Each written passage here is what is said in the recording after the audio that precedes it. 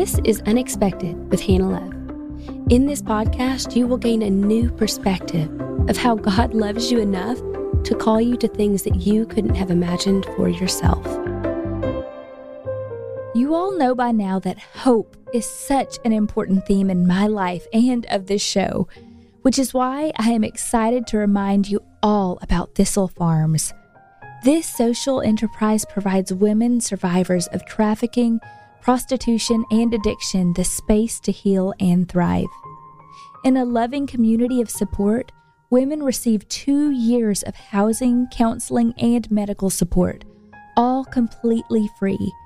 This is made possible because they get to work, making beautiful body and spa products, candles, and essential oils, allowing them to build their savings and ultimately gain another chance at life. I've mentioned before how much I love their candles, and I also must recommend, if you're a mom with little ones, that you try their soothing body balm. My kids love anything to do with bath bombs and smelly things, so it smells wonderful and the kids love it. It comes unscented too, though, if you are not one for scents, and also in natural fragrances like lavender and tea tree mint. I think it is so beautiful that this product, just like all of their other ones, is just as healing for the one using it as it was for the woman who made it. I encourage all of you to go to thistlefarms.org, where you can find their body balm, candles, and so much more. They even have gift guides for him, for her, and for each Enneagram member, and for gifts under $25. And don't forget to enter code UNEXPECTED to receive 15% off your order. Hello and welcome back. If you have been following along, you will know that over the last 2 weeks, we have been covering the 7 mountains of influence. My hope is that you'll be able to use this series as a tool for identifying your mountain or mountains of influence and be encouraged. Once you're able to identify your gifts, you'll be able to be more intentional about using them where you are. Every person has God-given gifts, and because of these, every person is equipped to play a part in the body of Christ. Did you know that the Bible says this about gifts? Proverbs 18:16 says, "A man's gift makes room for him and brings him before great men." King James Version. Another version says, "A gift opens the way and ushers the giver into the presence of the great." New International Version. Not only are gifts a blessing to one who possesses them, but they are a potential catalyst to bless the whole world. Talents have the potential to bring you before great men, set you on a stage, make you stand out, reach the masses, and maybe even bring financial blessing. So, what are yours? And what will you do with them when you discover God gave them to you for such a time as this? Let's learn more about the areas of influence, and maybe, just maybe, you'll be inspired to uncover where God wants to use you most because of your gifts. And just as a little refresher, I will name the 7 mountains of influence that inspired this series. They are media, education, family, business, arts and entertainment, religion, and government. Today, we will be tackling the giant mountain of business. On its face, business sounds a little bit boring, but pulling back the curtain on it, I think this area can be one of the most exciting, especially for creative people who thrive on new ideas. Idea people become entrepreneurs, and entrepreneurs are, well, they're business people. Here is what generals.org says about the mountain of business. The ability to literally create wealth through ingenuity, enterprise, creativity, and effort is a God-given gift and a universal impulse. The markets and economic system that emerge when people are free to pursue buying and selling become the lifeblood of a nation. This includes anything from farms to small businesses to large corporations. Of course, this realm is prone to corruption through idolatry, greed, and covetousness. In response, the church must embrace its responsibility to train up those who are called into the marketplace to manage businesses and provide leadership with integrity and honesty. We believe it is the Lord's will to make His people prosperous, and that He desires for His church to use its wealth to finance the work of the kingdom expansion. Simply put, prosperity with a purpose.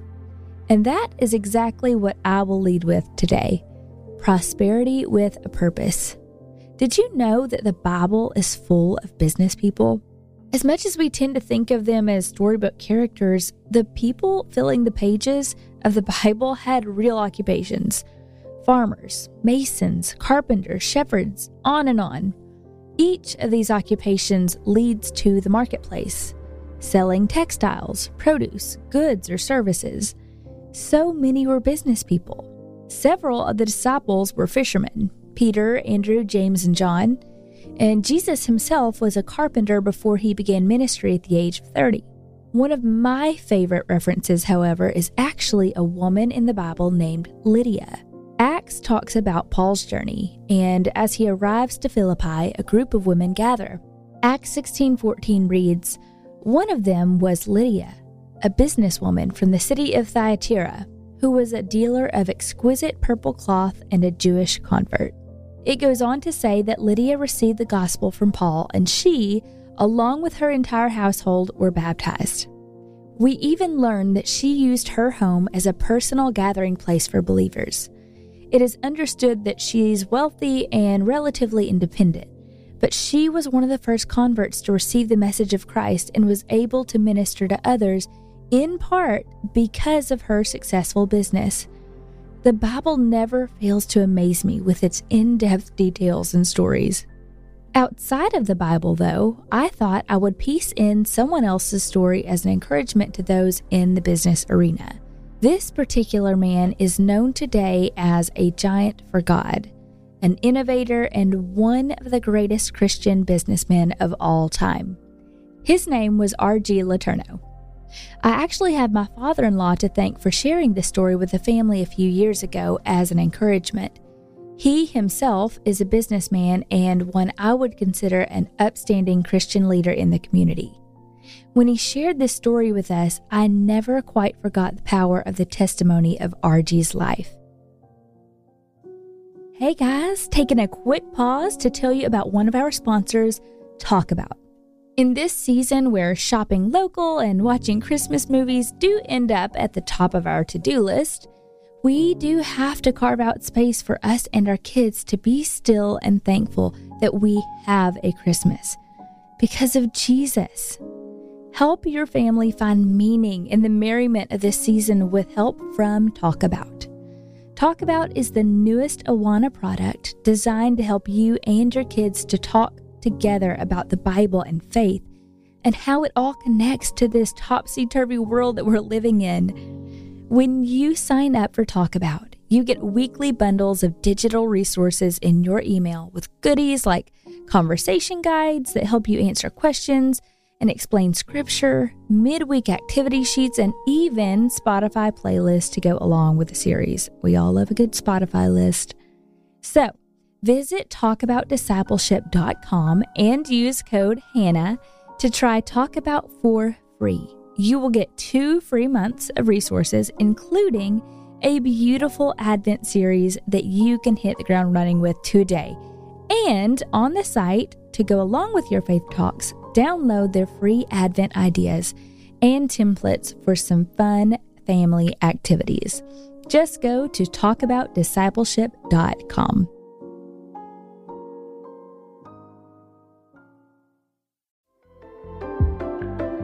And now, back to our show. Allow me to read from giantsforgod.com so you'll understand exactly what I'm talking about. R.G. Letourneau dropped out of school and began working in an iron factory at the age of 14 in the year 1901. Numerous tradesman jobs later, he discovered a passion for machinery, initially as an auto mechanic and later as the manufacturer of the largest earth-moving equipment on the planet. At the age of 28, he returned from a period with the Navy serving our country in World War I to a car dealership, of which he was half owner. that was steeped in debt due to a partner who took to drinking. Letourneau removed himself from the business with $5,000 in debt. The year was 1915. Ouch. Jobless and beyond broke, he jumped at the opportunity to level some land for a wealthy rancher. RG claimed that this experience was the most satisfying job he had ever held. Letourneau slowly expanded to larger and larger land leveling contracts. He continually underbid his competitors to win jobs and would scramble to invent machines to speed up the work and keep him from going broke.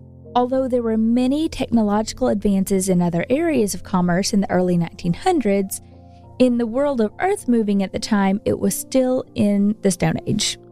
Roads were built by employing large numbers of men with shovels and utilizing mules to drag small plows. RG was among the first construction contractors to introduce machinery to moving earth. The year was 1919, and as a Christian, he felt the tug to be doing more for God. He went to his pastor, Reverend DeVoe, for advice. RG thought that anyone who is wholly committed to Christ had to become a pastor or a missionary to truly fulfill the Great Commission. After deep prayer with his pastor, RG was shocked to hear Reverend DeVoe say the words that guided him for the rest of his life. God needs businessmen too. This was a revelation to RG. He immediately began to consider his business to be in partnership with God.